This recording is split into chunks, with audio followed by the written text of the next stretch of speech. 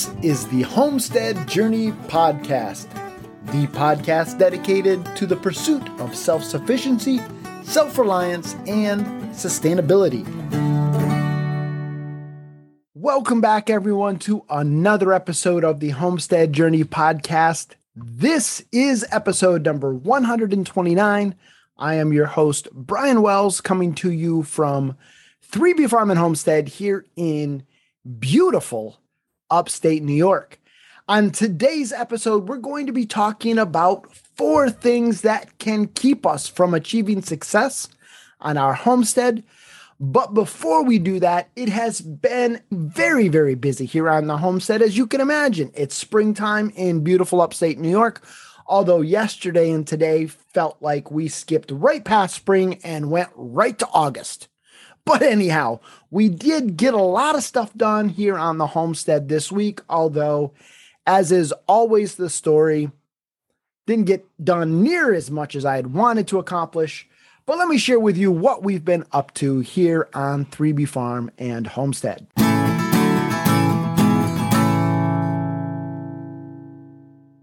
So as is probably going to be the theme of many, many podcast episodes for the foreseeable future, the theme of the spring here on 3B Farm and Homestead is garden, garden, garden. I was able to get out and get some more stuff planted this week. I got some onions planted, Swiss chard, beets, and carrots. Not as much as I'd hoped to get planted, but we do have some seeds in the ground, and we also have some things that have sprouted up. So our peas, lettuce, and radishes have all popped up. That's so exciting to just see your hard work already starting to pay off. And I just can't wait to enjoy some of that fresh produce. We're also pushing up against our last average frost date. So depending on who you talk to, May 19th, May 20th, somewhere in that area is our last average frost date in our area. So this past week, I spent some time shuttling my plants in and out of the house to get them hardened off, things like my peppers and my tomatoes and my eggplant and some herbs and some flowers, things like that. And they are now all hardened off, and ready or not, they are outside to stay. Very, very excited about that. And hopefully this week we'll take a look at the long range forecast, but I may go ahead and start dropping some of those into the ground early this week. But certainly by the end of the week, my goal is to have a lot of the tomatoes, peppers, eggplant, things of that nature in the ground, as well as a lot more things that will be starting from seed, like our squash and cucumbers and okra, and I just can't even think of what all we're going to be planting this year. I've got a list of like 40 some odd things that we're going to be planting in our garden this year. And I am so excited to keep going. And let's see what Garden 2022 is going to bring us. Yesterday was our annual spring townwide cleanup day. What that simply means is our town Department of Highway Department, I don't even know what they're actually technically called, Department of Works, I don't know, doesn't matter. But what they do is they open up their parking lot for the residents to bring any unwanted items, and you just drop them off and they sort things out, and scrap metal they take to be recycled, and the rest of it goes to the dump. Now, folks, I'm not going to say I could be featured on an episode of Hoarders. It's not quite that bad, although probably nobody who is on an episode of Hoarders ever thinks that it's really quite that bad. But I do have a tendency, especially with scraps of wood and just those bits and pieces that you always have in the back of your mind as a homesteader, that might come in handy someday. Well, yesterday I let some of those things go. I got rid of some of those things, and it wasn't a lot of stuff, but folks, it was enough to just make me feel better about the condition of the homestead. Now, I've shared with you before that I many times have been a lot more function over form. I didn't really care how things looked. I just wanted to produce as much food as I could in as small of an area as I could. But over the last couple of years, I've really started to look at more of an aesthetic type thing. And no, I'm not going to win any gardening magazine awards here, but I certainly have started focusing on enjoying flowers and putting in little garden accents and things of that nature. And so kind of taking that next step was just letting go of a few things that I'd had sitting around that really should have gone probably a long time ago. But they're gone now, and I feel really, really good about it. Although probably, as usually happens, the middle of this coming week, I'm going to find a use for something that I let go, and I'm going to ask myself, why? Why did you get rid of that? Oh, well, them's the breaks, right? One of those things, though, that we got rid of was the tarp from the top of one of my original hoop coops. I believe I've shared with you before, back in, I think it was 2013, 2014, I built some cattle panel hoop coops. I overbuilt them. Instead of using 2x4 bottoms, I used pressure treated 2x6s, and folks, they're just heavier than a dead preacher. Very, very difficult to move around. And so for a long time, they've been stationary. The one we use as pig housing, and the other one was our rabbitry. Well, once we got out of the rabbit business, that freed up one of those coops. And so I am in the process of rehabbing that to use for our meat birds this year. Now, this tarp, it's the original tarp from 2013, 2014. So that's what, 7-8 years that we used that tarp. So it didn't owe me anything, but it certainly was tattered and worn, holes in it. And so I went ahead and replaced that with a brand new tarp. I tightened up some of the areas where maybe it was a little weak. And I also noticed that the bottom runners aren't all that great any longer. So I'm probably going to have to do some more work on those here in the not too distant future. But I think it's solid enough for us to run our meat birds in it. And I'm very, very excited about that. My plan was to go ahead and move those meat birds out of our garage today, because I don't know if I've told you this before, folks, but they are stinky, nasty little beggars. Oh my goodness. The absolute worst. I believe I shared with you last week that I did a total swap out of the shavings. I'd put a tarp down under the brooder like Jack Polner over at the Mindful Homestead does. And that just made the cleanup so easy. I put all of the chicks into a dog carrier. I pulled those shavings out, dumped them into the compost pile, and started fresh.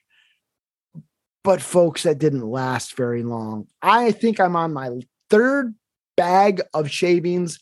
I just cannot stay ahead of these little stinking beggars. I cannot wait to get them out of my garage. There's that fine layer of dust all over everything. Never, I know, is a long time, but I never, ever, ever want to brood meat birds of any kind, but especially meat birds, again in my garage. And if I start to do it next year, please remind me of this. Tell me, Brian, go back and listen to episode 129. Oh, they're horrid. They're wretched little things, but they taste good. So my plan was to get them out of the garage tonight, but we are forecasted to have some thunderstorms roll through tonight into tomorrow. I didn't want their first night out of the brooder to be in that kind of a situation. And so we're going to wait till tomorrow. I'll take a look at the long range forecast, but hopefully in the next couple of days, those little stink bombs will be out of my garage forever. Another thing I had to do today was I had to fix the electric fence again. Now I know. It seems like every other week I'm sharing with you yet another escape attempt by Bear. It almost feels like this has become a soap opera. Days of Our Lives, the Bear edition. This morning I went to feed him and he was not where he was supposed to be. And I looked over and of course he had broken through the fence and was in with the feeder pigs once again. I don't know how long he was over there, if he had spent the night with them making sweet, sweet pig love. I don't know. All I know is that it was very easy to convince him to come back to where he needed to be. He had done his deed or deeds, or I don't even know. I don't know as I want to know, but 3 months, 3 weeks, and 3 days, and we'll know how many of them got bred. What happened this time is that Bonnie did not realize that the electric fence is run off of the same electric cable that the mobile coop is plugged into. And she wanted to turn off the heat lamp for the pullets. And so she unplugged it from the electrical outlet in the garage, not realizing that that also de-energized my electric fence for the pigs. Last time Bear broke through, I actually did do a little bit of reinforcement. It wasn't a full-on full hog panel, but I did put a piece of hog panel in there, wire it closed, but he went right through it. So I am going to have to get really serious and probably just put a whole hog panel in there. Although he did go over the hog panels in with the sows a couple of weeks ago. So I don't know. I may need to rethink my housing strategy. But anyhow, I spent quite a bit of time today fixing that electric fence, getting it back into service, and hopefully he will stay where he is supposed to stay. Now, speaking of pigs, I did wrap up the Getting Started with Pigs edition of the Just the Basics series. I have not released a printable Just the Basics guide in almost a month. And for that, I apologize. If you are someone who has signed up for that series, my apologies that it has taken so long for me to get another one out. But life has just happened. It is what it is. But I am so happy to have the printable done for Getting Started with Pigs. Now, I do need to wrap up the resources page. I'm hoping to do that tonight. And then this week, I will be sending the email out to let everybody know that it is ready to be downloaded. If you're brand new to the podcast, I am in the process of releasing a series of free printable guides called Just the Basics that are just that. Basic steps to get started in various aspects of homesteading. So far, I've released ones on getting started with gardening, getting started with seed starting, getting started with chickens, with meat chickens, and now we are doing a getting started with pigs guide. And so if that's something that you're interested in, head on over to the homesteadjourney.net/basics to get signed up, and you will be able to download the ones that I have available. And I will also be notifying you as soon as additional ones come available. I'm going to take a couple of weeks off after I release this one just to focus on getting the garden in, but then I'm going to be releasing some on getting started with rabbits, getting started with canning, freezing, dehydrating, fermenting, just a whole list of different skills. My goal is to release 17, 18, maybe 20 different printable guides that are just those basic steps to help you make that first step in a particular skill set as you journey towards self-sufficiency, self-reliance, and sustainability. One last thing that I wanted to mention before we jump on over to this week's Charting the Course, and that is that you may have noticed that there was no blog post this week. And that is because I'm going to take a little different approach to the blog. And that is that my blog posts are going to be written summations, we'll call them, of the podcast, but more quick little summaries of the podcast, so to speak. And then periodically, I do plan on throwing in an additional blog post, maybe a how-to or a recipe, something along those lines. But moving forward, the blog posts are going to be related more towards the podcast. And so hopefully you will find that beneficial if you're somebody who prefers to read instead of listening to me blabber on and on and on. Head on over to the homesteadjourney.net/blog, and you can sign up for the feed there. All right, let's head on over to this week's Charting the Course.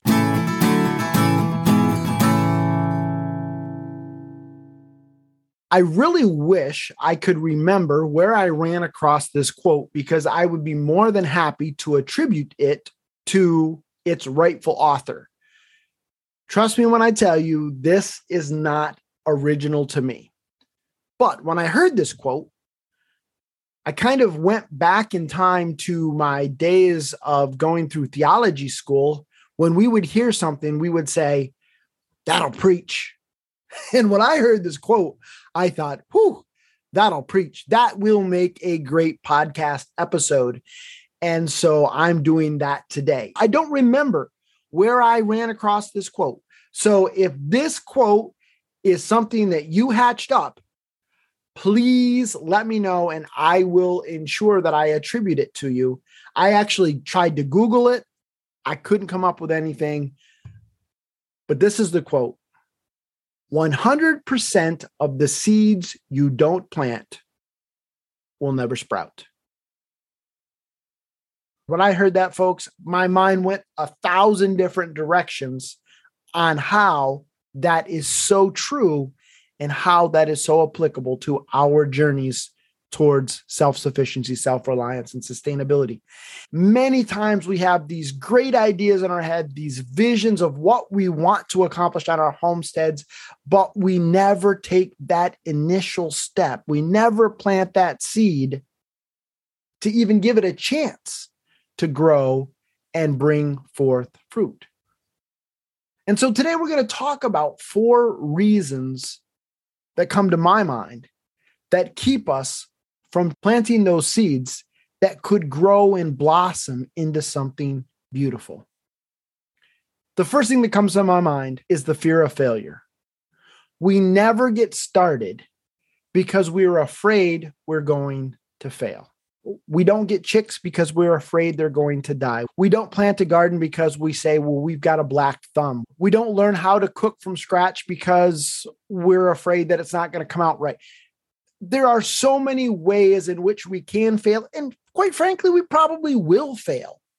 But we allow that fear of failure to keep us from planting the seed, to keep us from taking that initial step in the direction of self-sufficiency, self-reliance, and sustainability. The second thing that comes to my mind is this. We don't know how to get started. We want to grow a garden. We want to raise pigs. We want to raise chickens. We want to learn how to can. We want to learn how to preserve food. We want to learn how to make jelly. We want to learn how to make jam. We want to learn how to bake. We want to learn how to cook from scratch, but we don't know where to start.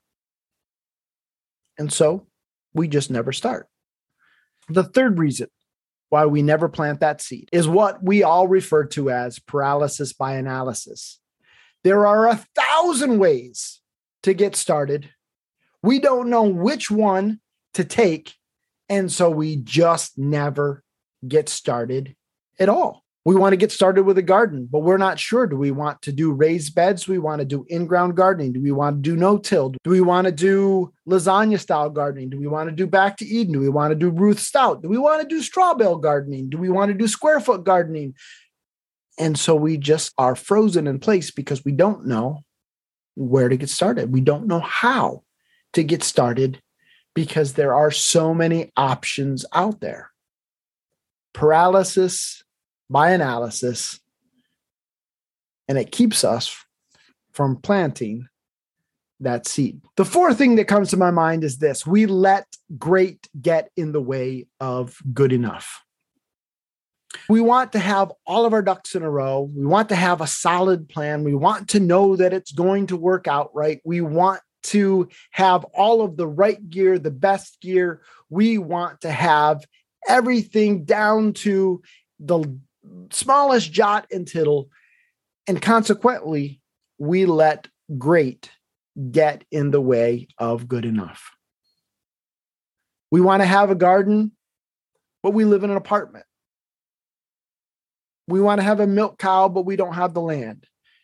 We want to raise our own meat, but our city has an ordinance against chickens. Whatever it is, we have this vision of how it's supposed to be. And we look around and what we have to work with doesn't measure up. And so we never get started. And consequently, 100% of the seeds we didn't plant never sprout. So how do we deal with this? How do we get beyond this? How do we get over our fear of failure? How do we figure out where to start? How do we get past that feeling of being overwhelmed and that paralysis by analysis that just freezes us in one place?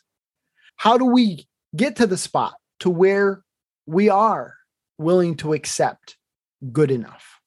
The best way to get past the fear of failure is to fail and to get back up and to try it again. We're going to mess up. We're going to screw it up. We're going to fail. And we just need to say it's okay. It's part of the learning process. Now, I understand some of us are just predisposed to be more accepting of that than other people are. But the best way to get past the fear of failure is to fail and to get back up and to try it again. If you don't know where to get started, well, I've got a great suggestion for you. Head on over to thehomesteadjourney.net/basics. And there's some great getting started guides to help you take that initial step towards self-sufficiency, self-reliance, and sustainability. And if there isn't a guide there yet in the area that you're not quite sure where to get started, send me an email, brian@thehomesteadjourney.net. And if it's not already in the queue, I will put it in the queue to make sure that you have that resource available to you in the future to be able to take those steps. In the meantime, I will try to help you out and point you towards some resources that you might not otherwise know of. The same way when it comes to that paralysis by analysis. If you've researched it and there's 1,001 different ways to do it, just pick one. Just pick one and try it out and see if it works for you. Just pick something and give it a try. And if it doesn't work out, then next year pick one of the other ones and try that. Or maybe it worked out well for you, but try one of the other ones next year anyhow to see how that works for you. But just pick one and get started. For those of you who are struggling with letting great get in the way of good enough, I want you to repeat after me. I'm going to do the best I can with what I've got. I'm going to do the best I can with what I've got. Yes, I long for the day when I have an acre to work with where I can have a huge garden, but right now all I have is this patio, so I'm going to grow as many vegetables as I can in buckets and containers. Or maybe you're somebody who you want to do your own dairy, you don't have room for a milk cow, so you get goats.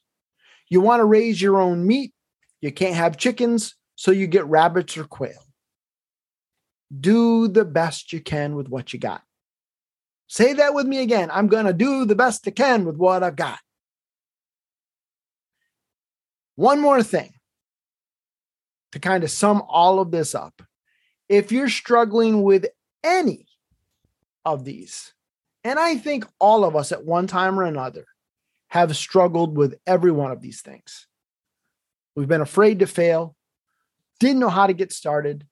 We're overwhelmed with the options that we had, or we were so focused on great that we let it get in the way of good enough. If that describes you, there's one more resource I want to point you to, and that is the supporting listeners program of this podcast. It's a great group of people over there who are willing to help you out, who are willing to encourage you, to point you in the right direction, to challenge you, and to celebrate your successes. And if that's something that is of interest to you, you're looking for somebody or some buddies to be your biggest cheerleader, to encourage you, to help you take that next step towards self-sufficiency, self-reliance, and sustainability. Head on over to thehomesteadjourney.net/support. And you'll be able to join that community of people And I really, really strongly believe it's going to help you start planting those seeds that you otherwise have been too afraid to plant. It's going to help you get started on that journey towards self-sufficiency, self-reliance, and sustainability. Until next time, everybody, have a great week. And as always, keep up the good work.